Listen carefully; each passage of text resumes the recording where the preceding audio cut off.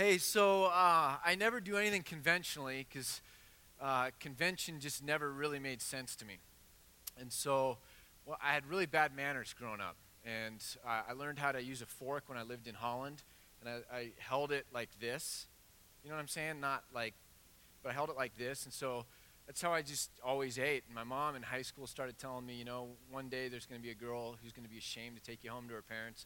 And I was just like, "Dude, find a girl someday. She's not going to care how I hold my fork. And sure enough, I met Tamara, and she actually said, I'm embarrassed to take you home to my parents because they really, they really have manners, like table manners. And I still don't get it right. Like, it's terrifying. I go and I sit there, and I'm like, grab something. Well, I'm not supposed to do that. I mean, it's terrifying. But, I mean, I just don't have manners that way. And so Thanksgiving, here's what I used to always do because it made sense to me. I would take the potatoes, the gravy, the stuffing, the turkey, all of that, and I'd take my fork, just jam it in the middle after I cut up the turkey, and I would just mix it all together. Anyone else do that? See? It tastes good that way, right? So I would just mix it all together, but it would look like throw up or something. And so Tamara, to this day, just hates it. Like, when Thanksgiving rolls around, she's just like, oh, my goodness. But that's how I eat Thanksgiving, is it all mixes together. You can't tell what's what. It's all good, okay? This morning, my sermon is like that. It's all just jumbled up, and I don't know what's what, but I think there's something good in there. So maybe you guys can hang with me. I had an extra hour last night to stress and doubt and question myself and all that other stuff. But what we're doing is we're in the Gospel of John. Just catching us up a little bit to the Gospel of John. It's a long book, and so we've been in this for the better part of a year, since last January. And the interesting thing about John, just as I've been teaching through it and I've been reading it, is it's really, really, really simple. I mean, it's complex in a lot of ways, but the message is really simple. It's about Christ. I mean, it's not hiding that message at all. I think sometimes as Christians we like to talk about God. We get a little bit less confident when we talk about Jesus. It just feels a little bit more controversial, and so this is uncomfortable. So we just talk about God a lot and kind of leave this out a little bit or what. The Gospel of John just talks about Jesus. He is the light of the world, and he is God's son, and he is God, and he came to save this world. And I mean, it's just always coming back to Christ is the whole thing. It's the whole thing. And out of that comes kind of one simple message. And Jesus talks to these people in John 6, and he's like, I'm the manna. Like, I'm not Moses, who's like just the prophet, who's kind of being the broker between God and you and getting you taken care of. I am the manna from God. Like, I am the thing that's to take care of you. Like, I'm not just a prophet. I have come to be your very food, your very life, your very existence. Like, I mean, there's no getting around it. And so Jesus is like, it's me, and because it's me, you got to understand something here. The spiritual is more important than the material. Those people had a life expectancy like half of ours. They didn't have doctors that could make them feel confident about diseases or illnesses or sicknesses. I mean, the things that we get a little bit nervous about because it might knock us out for a week, I mean, were life-threatening to them. Poverty in the government and things like that were a lot scarier than our poverty and our government and things like that. I mean, these people had difficult, messy lives. We get that, right? I mean, they had difficult lives. And so they were looking to Jesus and saying, my life matters. Tell me something about my material life. Take care of me.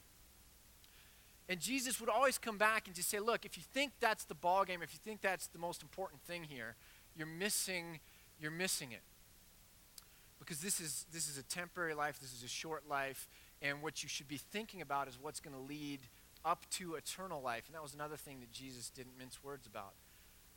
He really, really told people that this life was not the end. It was a the middle on the journey towards life with God, eternal life, our life in heaven with the Father. We're going to talk about it in just a couple weeks in John 14 about, in my Father's house there's many rooms, okay? We're going to talk about heaven. So Jesus is doing this, and he's saying that it's not about the material. I understand that cares. I mean, I came to help the poor and to heal the sick. I came for that. But if you think that's the main goal, you're missing it. It's the spiritual thing. It's me. It's being with God. It's leaving everything and following me. That's important. It's the only thing that really matters at the end of the day. The spiritual is more important than the material. So Jesus, when he talks in John 6, really says, I'm the manna, therefore eat me. Eat my body. Like, this is my message to you. Eat my body. I mean, it's so not what would help with the economy. And so not what would help with your day-to-day stress and illness. But Jesus was just uncompromising about this. It's not about the here and now only. That's a minor part. The bigger part is the spiritual stuff. So the Gospel of John is just really amazing. It's Jesus, Jesus, Jesus, Jesus. And then that has implications for how we accept him.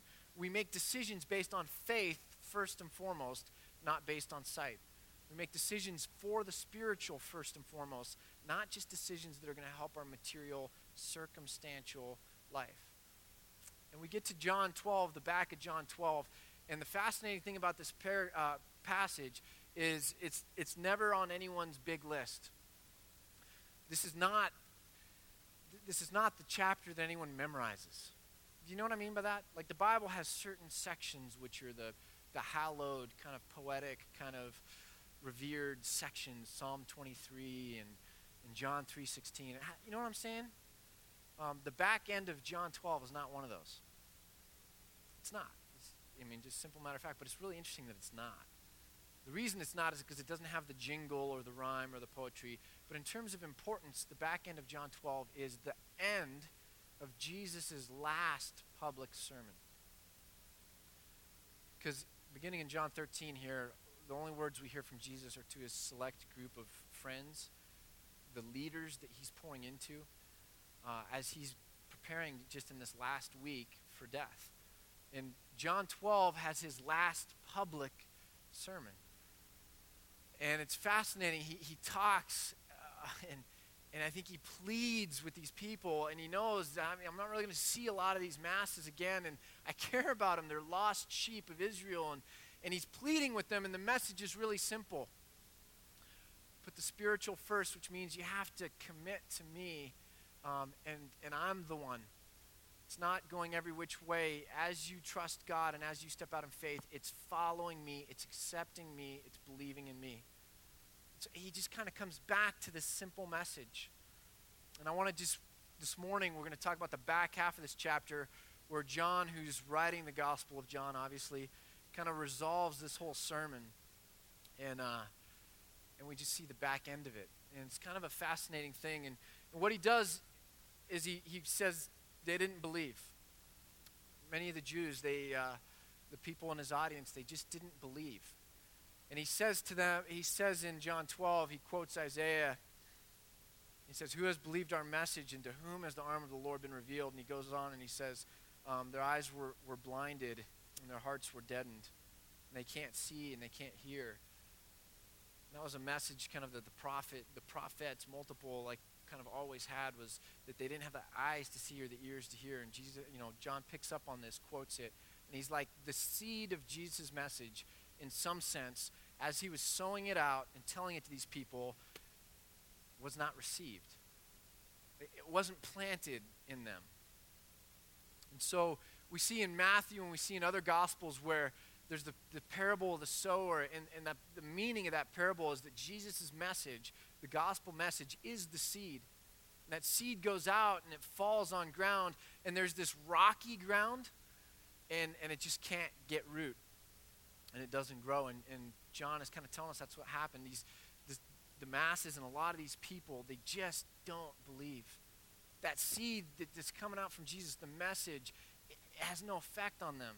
They don't have the ears, and they don't have the eyes, and they're blinded almost. The paradigm, they don't have the capacity to rethink their way of seeing the world, the worldview, and it just bounces off. And it's a crazy thing. I mean, Christianity, our faith, really is a paradigm, isn't it? I mean, you'll stand next to somebody this week, I guarantee you, or at work, that has a totally different paradigm for seeing Scripture and for seeing Jesus and for seeing God. And you can talk for weeks on end and get nowhere, really. And you begin to finally realize that sure there's rational things, and sure there's evidence, and sure there's arguments, and sure there's all these other like pieces. But at the end of the day, there's just a paradigm difference.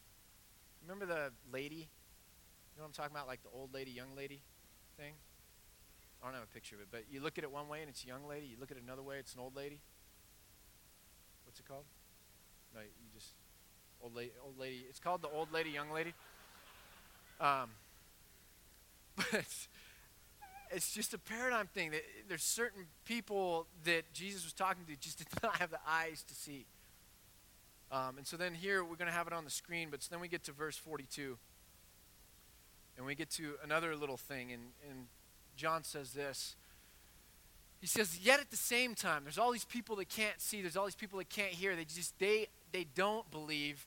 Yet at the same time, many, even among the leaders, believed in him, Jesus. But because of the Pharisees, they would not confess their faith for fear they would be put out of the synagogue.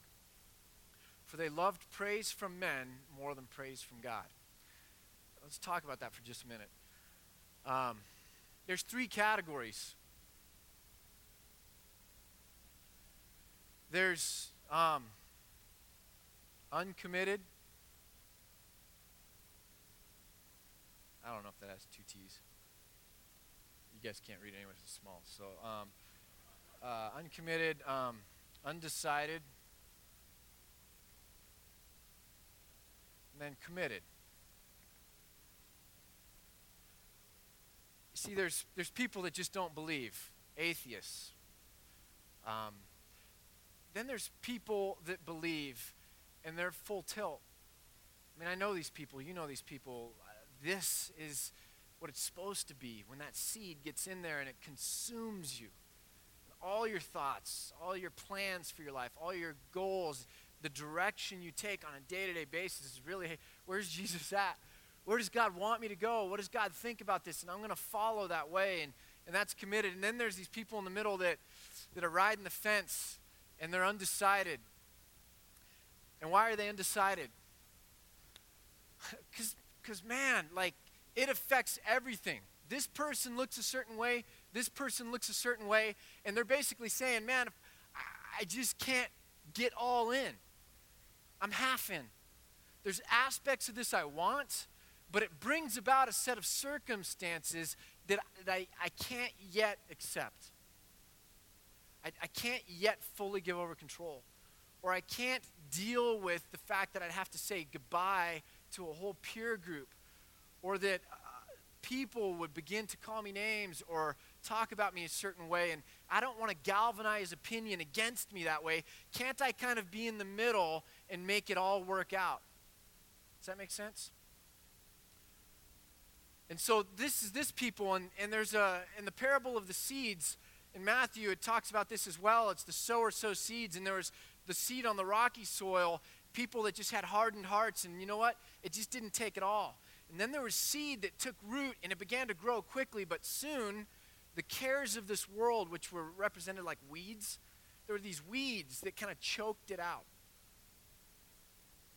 It was fear. It was weakness. It was, I really can't step all the way up to what would be required of me to die to myself, to just basically say my own agenda's gone and I'm replacing it with a new commitment, a new desire, a new source of joy, which is following Christ. And man, the cares of this world, weeds, choke it out.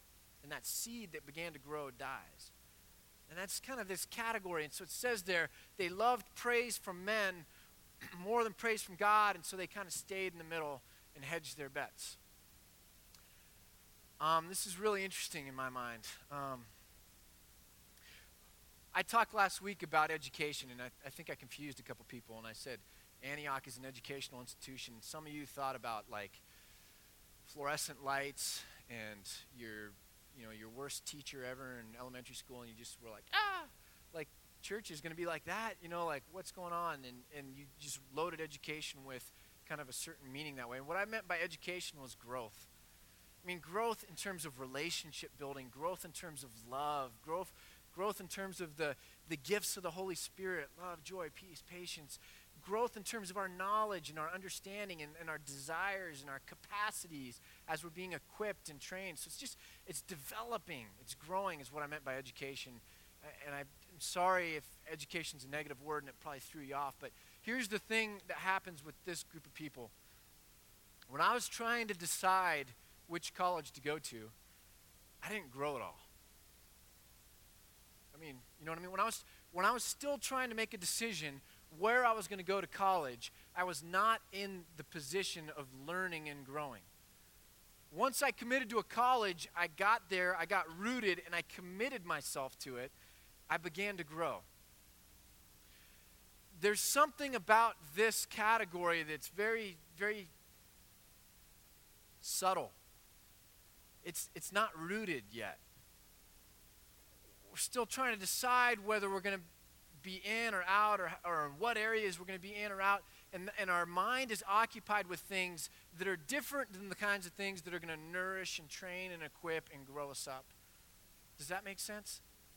So if we're going to grow, we've got to be rooted. We've got to be in Christ. We've got to be where he's at, following him, not still sitting with like the thinker guy with our hand on our chin and going, what should I do? Should I do this or not do this, or do this or not do this? And so there's a real sense here where we have to have an active faith. So the book of James talks about don't be hearers only, but also be doers of the word. Don't be hearers only, but also be doers. So there's this active element which the Bible's going for.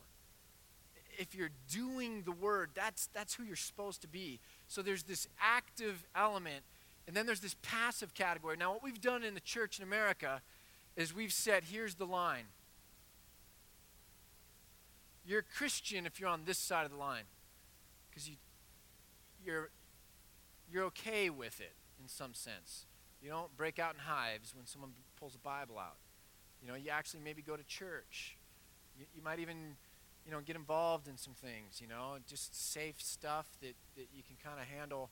And we say, this is Christianity, this is not Christianity.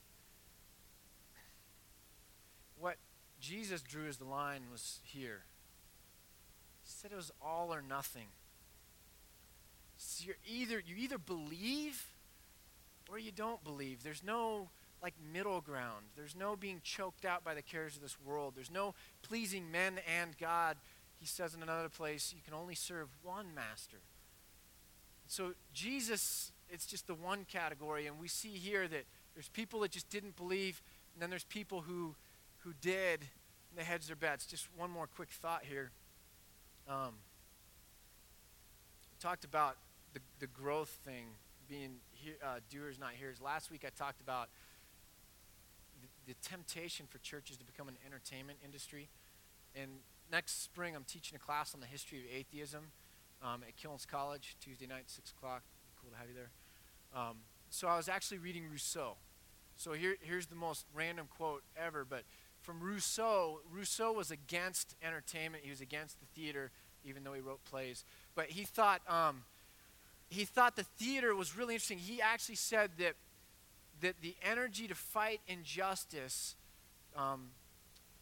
washes out with our tears when we're at the play.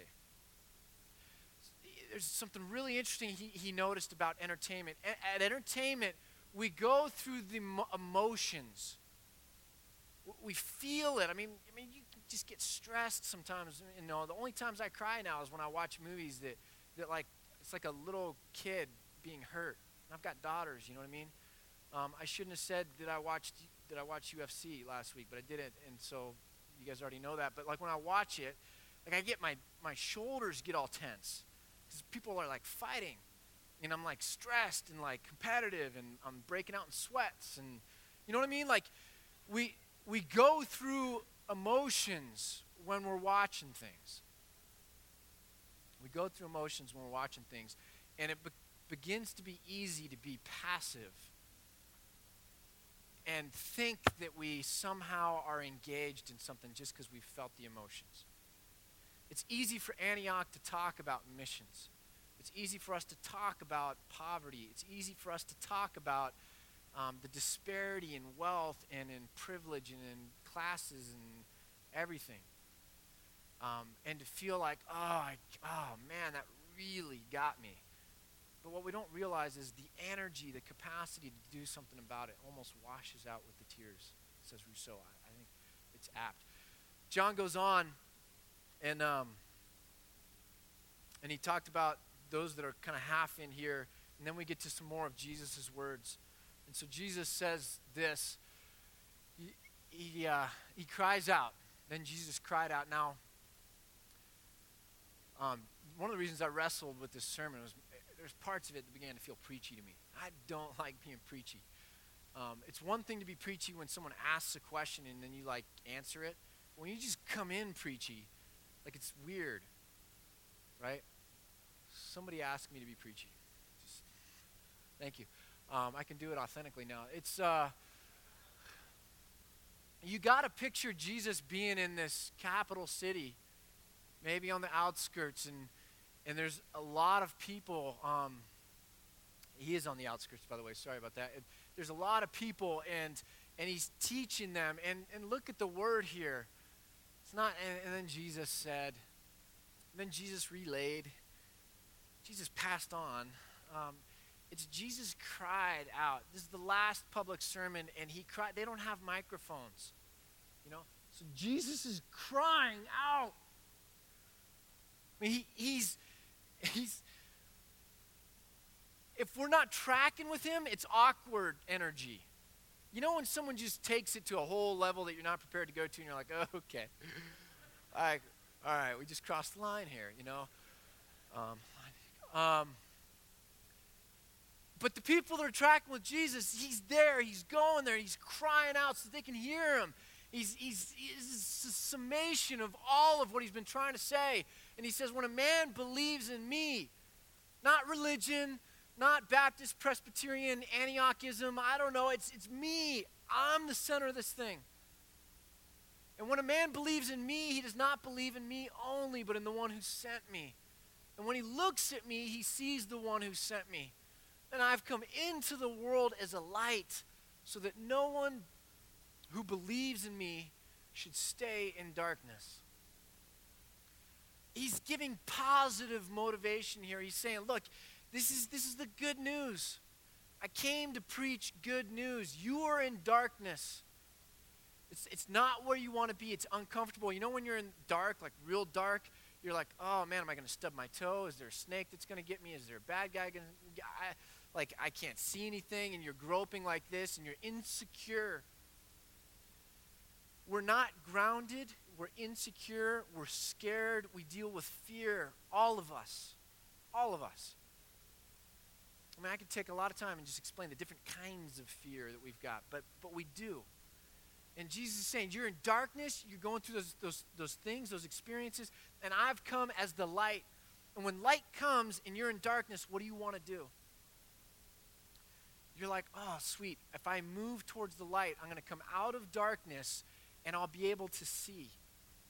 And when I can see, then I can have confidence. The fear goes away. I'm confident. I know where I'm at. The identity's there, and I don't have to be scared any longer. And Jesus is like, don't you get this? This is a good thing. I'm here. Come to me. And we take this the wrong way because we make the error, the passive error, of thinking that religion deals with something that's going to happen to us. Let me slow down here and get this. We think, because faith has become a passive thing, we think that religion is something that ought to happen to us. If we think that the definition of faith is just believing that God is big or that God exists, then we're sitting here and saying, I've got faith, I believe he's big, I believe he exists. Now he still has to prove it to me by what? changing my material circumstances. Actually answering a couple of those prayers of mine and making my circumstances better. I believe God exists. He needs to make my life more comfortable. And we expect that the whole enterprise here, something's going to happen to us. And there's a great Dorothy Sayers quote. Dorothy Sayers was one of C.S. Lewis's friends in Oxford there. And she said something at the end of World War II because they were rationing all this food. And she said, gluttony, the good news is gluttony, if we have not renounced it, it's one particular sin which has renounced us. You get that? Like, hey, sweet, like we don't deal with gluttony anymore. Like that sin has renounced us. I think we think that that's the way it's supposed to work. That if God's really big and he's really working, that slowly things are going to be shutting down and life just gets easier for us as sins kind of renounce us. And we stay where we're at and we begin to grow. But the whole imagery here of darkness and light is Jesus saying, I'm the light. You're supposed to come out of darkness and into light. There's an active decision there. It's a commitment to be where I'm at, to follow me, to choose me over where you're at, the circumstances and the desires and the whatever the goings on of your old life. That in some sense you have to say no to that, say goodbye to that, leave it behind to be able to grab me here. There's the great picture in the last of the Indiana Jones things. You guys remember that? Like Indiana Jones, he's like about to fall into this cavern and he's got a hold of the Holy Grail, which is eternal life. And his dad's there. His dad is Sean Connery, and he wore the little tweed hat. It's like the only movie where Sean Connery's not cool, right? I mean, not manly. And he finally uses Indiana's like original name. You know what I mean? Like Indiana, like let go of it.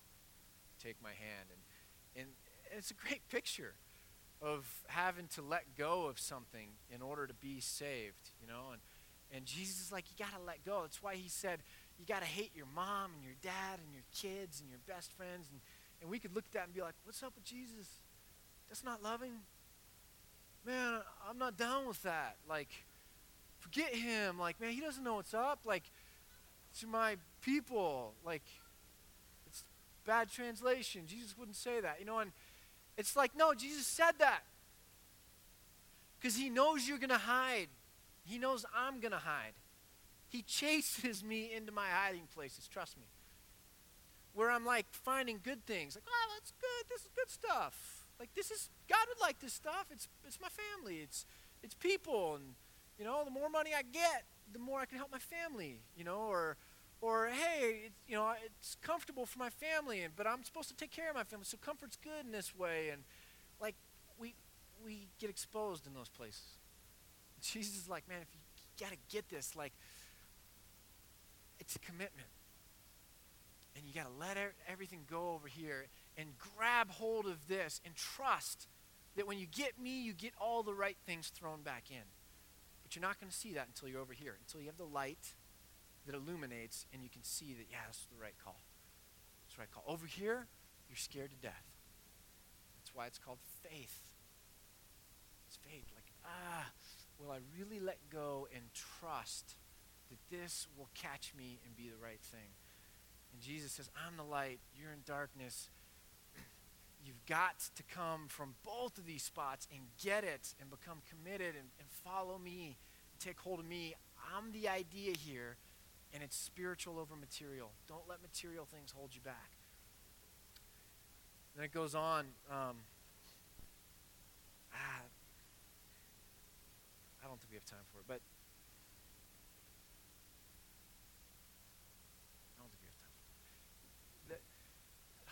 there's a means-end discussion here that we'll save maybe for a different time, but if we think that religion is something that's supposed to happen to us, it begins to make us as the end of religion, right? Instead of God is the end of religion and faith And our commitment, faith is a commitment, it's trust. Trust is active. And our trust is a means by which we arrive in this relationship with God. But this is the end, not me just sitting here and religion happening to me. Does that make sense? So it's a subtle thing when we stay passive, but it flips the whole thing upside down, the purpose of religion. What I was trying to say last week with, unless Antioch dies, like, hey, we should have a strategy for Antioch to die in 20 years. And that, I didn't mean that literally. Again, some people misunderstood that. Like, I meant that we don't make it an end in itself. That we see Antioch as a means by which we're supposed to grow and plant and give life to stuff. And it doesn't matter what happens to Antioch. Antioch's not supposed to be immortal. Right? Okay? We're not the end, we're a means. And so when you get to heaven, there's not going to be a Baptist church on the corner. It's not going to be a Presbyterian church on the corner. Antioch is not going to be meeting in heaven as Antioch. There's no need for it. The purpose of Antioch here is to be a means of helping this relationship with people coming, knowing each other, and then encouraging each other to have this relationship with God. And once we're in heaven, the purpose, the need for Antioch is gone. We're not going to be on the street corner. There's not going to be a high school in heaven that we meet at, right? That would be hell. I'm just kidding.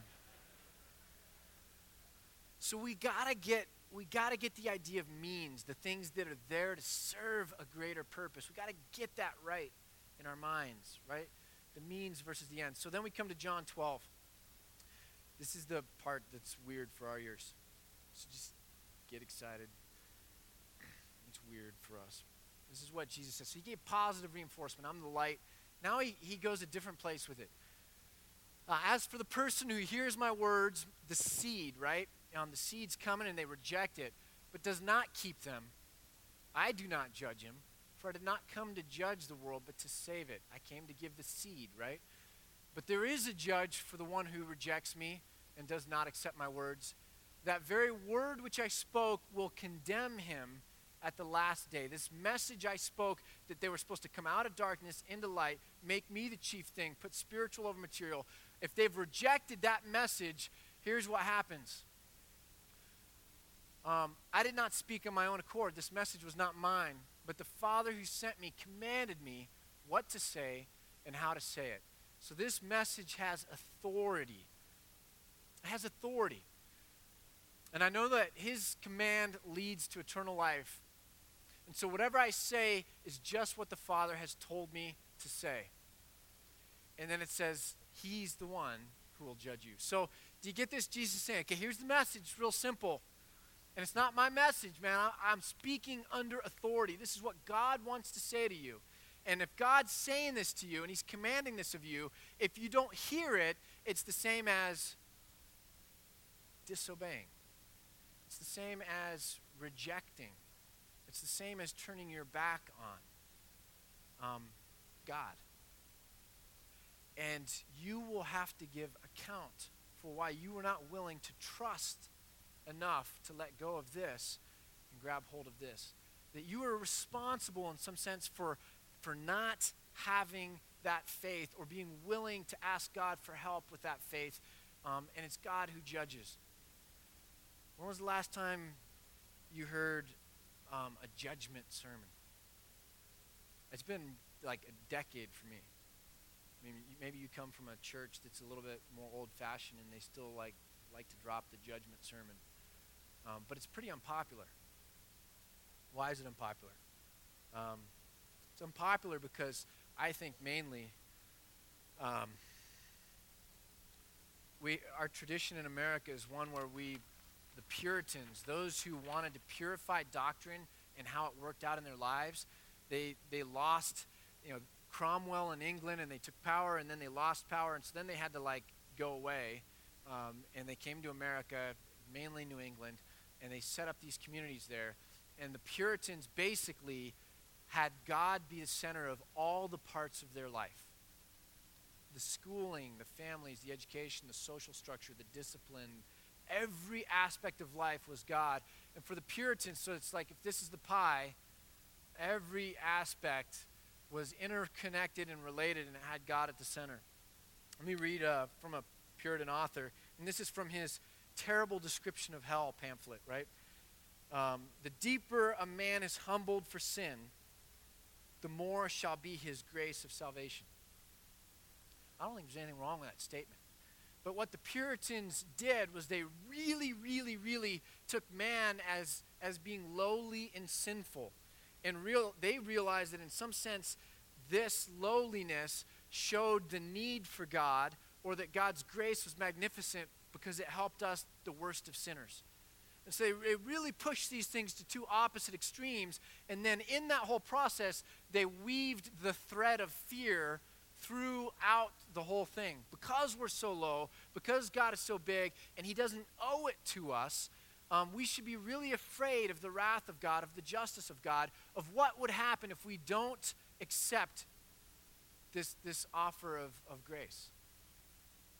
I told you I'm doing an atheism class, so I want to read you just a quote from Ernestine Rose, and she was a Polish-born American in the most of the 1800s, and she was an avid atheist, abolitionist, women's rights movement kind of gal. And of course, a Maine newspaper called her 1,000 times worse than a prostitute because she was an atheist. But listen to what she says, and I think we'll understand our culture a little bit better. We are told that religion is natural, that belief in God universal. It is an interesting and demonstrable fact that all children are atheists.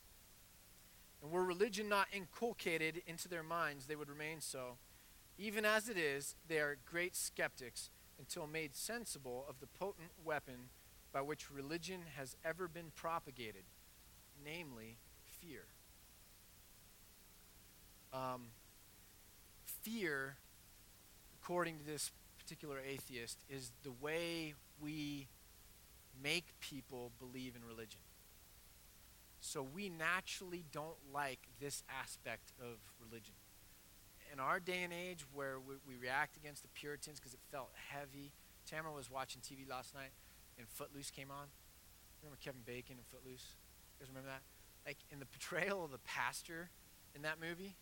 I mean, if you don't know it, I know it because I'm a pastor. Remember I tell you I try to get away from the name pastor, but like I watch TV and I'm a pastor, so it sticks out to me. But pastors in the media are like one step above like mass murderers in terms of coolness, or you know what I mean? Like we're about as icky as like just ahead of mass murderers, you know. And so like there's this hate, this sense of hate and fear and damnation and judgment that kind of like comes out, and it doesn't have any of this love in it, and it's mixed with fear. And we've so begun to see fear talk is like, oh, we don't want any of that. And so we just wholesale wipe it out, and we only like to talk about the positive aspects of faith. We do. We only like to talk about the positive aspects. And so here Jesus comes, and Jesus is like, man, it's the last words of my last public sermon. This is big stuff. I'm not just saying, 99 cents, here's a great sale on something I'd like to give you. I'm saying here's truth, and it comes from God, and if you reject it, God will judge you for that. If you're in the middle, maybe you need to realize a little bit of healthy fear that will help motivate you to truly trust God and let go. And once you grab hold of this and you see, and you'll get, man, that was the right call.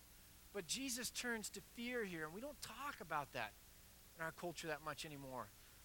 There's a sports psychologist I once heard, crazy thing, like they bring these people, these big 300-pound linemen down to Florida, and they try and like retrain the way their minds work. And one of the first things they do is they tell them they have to go on this 2-mile jog and then turn around and come back through this like trail.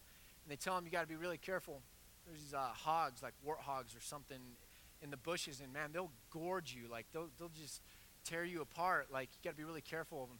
And they set up a video camera, and these guys about like a mile into the jog are just chatting, a couple of them together, and then they like have someone rustle the bushes, and they're videotaping, and they see how these guys respond. These 300-pound guys just like freak, and like run back, and then they show them the videotape, and it's all designed to help them see this one conclusion. We respond to things the way we're programmed to respond. We respond to things the way we're programmed to respond. If you're, because of your upbringing, or we're programmed to respond to things with fear, you're going to respond to things with fear. If you were programmed to respond to things by like shutting down, you're going to shut down. Like we kind of develop a way of responding to things, and then that's just how we do. It's really mechanical that way. My fear is in our culture that we've been conditioned to harmonize with our peer group. We've been conditioned to harmonize with our peer group, and that means that we take things too lightly. We don't talk about fear anymore. It's heavy. So what we've done is we've relegated religion to this little slice of the pie. God has nothing to do with anything else, not with death or heaven or hell or family or my money or my work or my sports or my hobbies. Just a little bit of church and a little bit of morality or something. And it's this slice of the pie, but you better not be too preachy because that's out of bounds. And we take things, my fear is we've been conditioned to be with our peer group where we take things too lightly. So things come to us and we respond. We've been conditioned to respond a certain way. That's too heavy. It's out of bounds. Or, hey, that's cotton candy. I like that. That's what religion should be doing. And we respond that way, not like Jesus is talking to us. Jesus is talking to us on a whole different level, and he's crying out to us. Interesting story I just want to share with you. I lived in D.C., about an hour from D.C., in junior high and high school and all that, is Centerville and Manassas, that area. And that's where the Battle of Bull Run, the first and the second Battle of Bull Run were fought. The first Battle of Bull Run, first battle of the Civil War, really crazy story. What happens is it turns into this public spectacle thing. So everybody in their carriages, it's like, tailgating before a big football game, right? Everybody's carriage is parked on the side, and they're on the hill overlooking it. And senators and the leading people, traveled out to watch this first battle. We've got a picture of it if you want to see a painting. But if you know the history, what happened is after a while, the Confederates absolutely routed the Union troops, and they ran all the way back to D.C. Took them almost the whole day, ran all the way back to D.C. and then kind of retreated there. And that overran where all these people were kind of spectators, and it turned into this absolute craze of a situation, right? But listen to what this guy, William Russell of the London Times, he's kind of the most noted journalist that was out there. He recalled at the beginning, slopes covered with men, carts, and horses, spectators crowned the summit, and this became a famous statement in that whole day.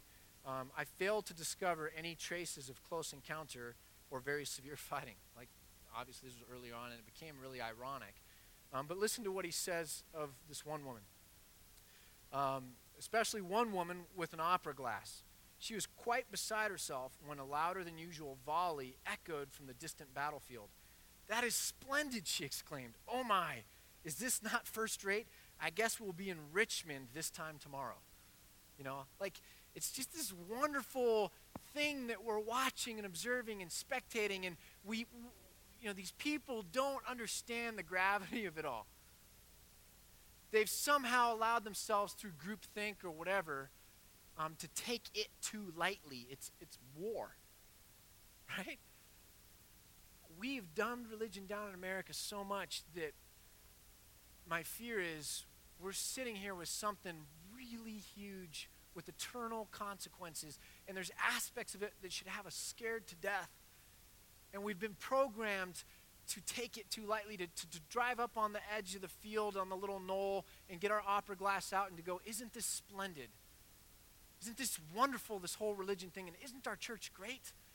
And aren't we doing wonderful things around the world? And my, oh my, and as our tears roll down our cheeks and our joy wells up in our belly, any energy we have for actively being doers of the word kind of just runs out as we're entertained.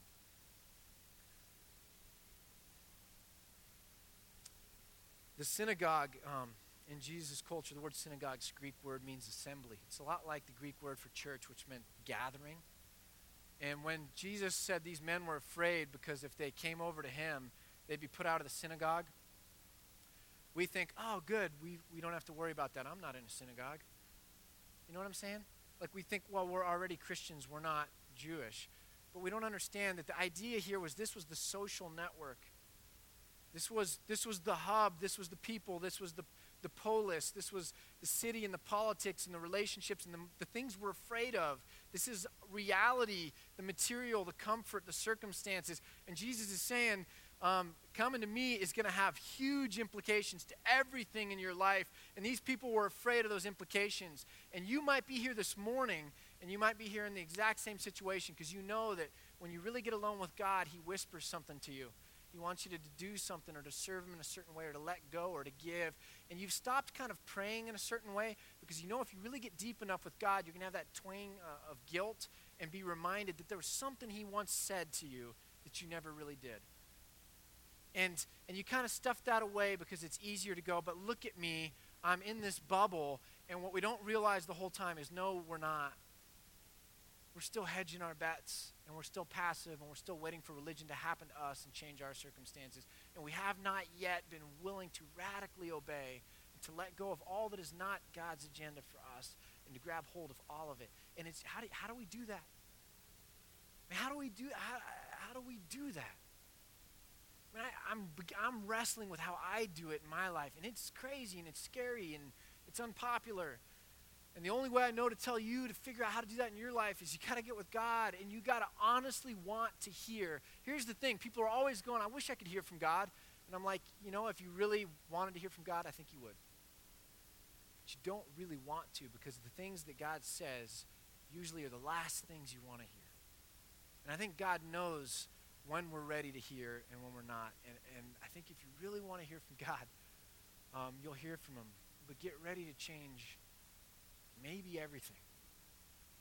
Maybe everything. We've got to wrestle with God. We've got to listen to what he's saying. We've got to be willing to, at any moment, drop anything and follow the Holy Spirit. It's what it means. We're strangers now. We don't belong to the polis or the state or the city or the social group or the family structure anymore. We belong to this kingdom, and in some sense, we're strangers to this. And so we can't get too comfortable sitting in churches, because that's not what it was about. We're either radically following Christ actively, or we're not where we're supposed to be. We don't understand faith. We don't understand trust. So what is God asking you to give away? What is he asking you to do? Where is he asking you to go? In what ways is he asking you to serve? Who are you supposed to encourage? Who are you supposed to go find that's a teacher that can help hold you accountable and pour into your life and pray for you? Someone told me the other day, like, do you really love Antioch? I'm like, yeah, but you want to know how I figured out how to really emotionally love Antioch? I had to start seeing the faces. Like, I'm just not a super feely, touchy guy, whatever. And so the idea of, like, Antioch, me loving it, like, it just doesn't do it. But when I see the faces of people, and I know their stories, and I know what's going on, like, all of a sudden it's like, oh, man, I care about those people. It's the same with you and me and the rest of us when we serve at Antioch. If we just think, Antioch, I don't have energy to serve that. That was hard. Someone else will do it, whatever. We have to break it down and see the faces of people that need us to teach, or that we need to be taught from, or that we need to serve or give to or encourage. And somehow this thing needs to build itself up in love as we all grow into the fullness of Jesus Christ. Amen? All right, let's pray. Father, we just thank you for your patience with us, that your long-suffering, that your grace knows no end. We pray that in all things, just that we would see truth, that we wouldn't just believe lies or easy things or stuff that in some sense becomes a barrier to faith. Give us the fortitude, just the gut strength to be willing to hear from you, to hear just strong words if it requires strong words. Give us the ability to respond when we know that you're whispering in our ear, that you're asking us to do something, no matter what the cost, no matter how scary. Just give us the ability to respond. In Christ's name.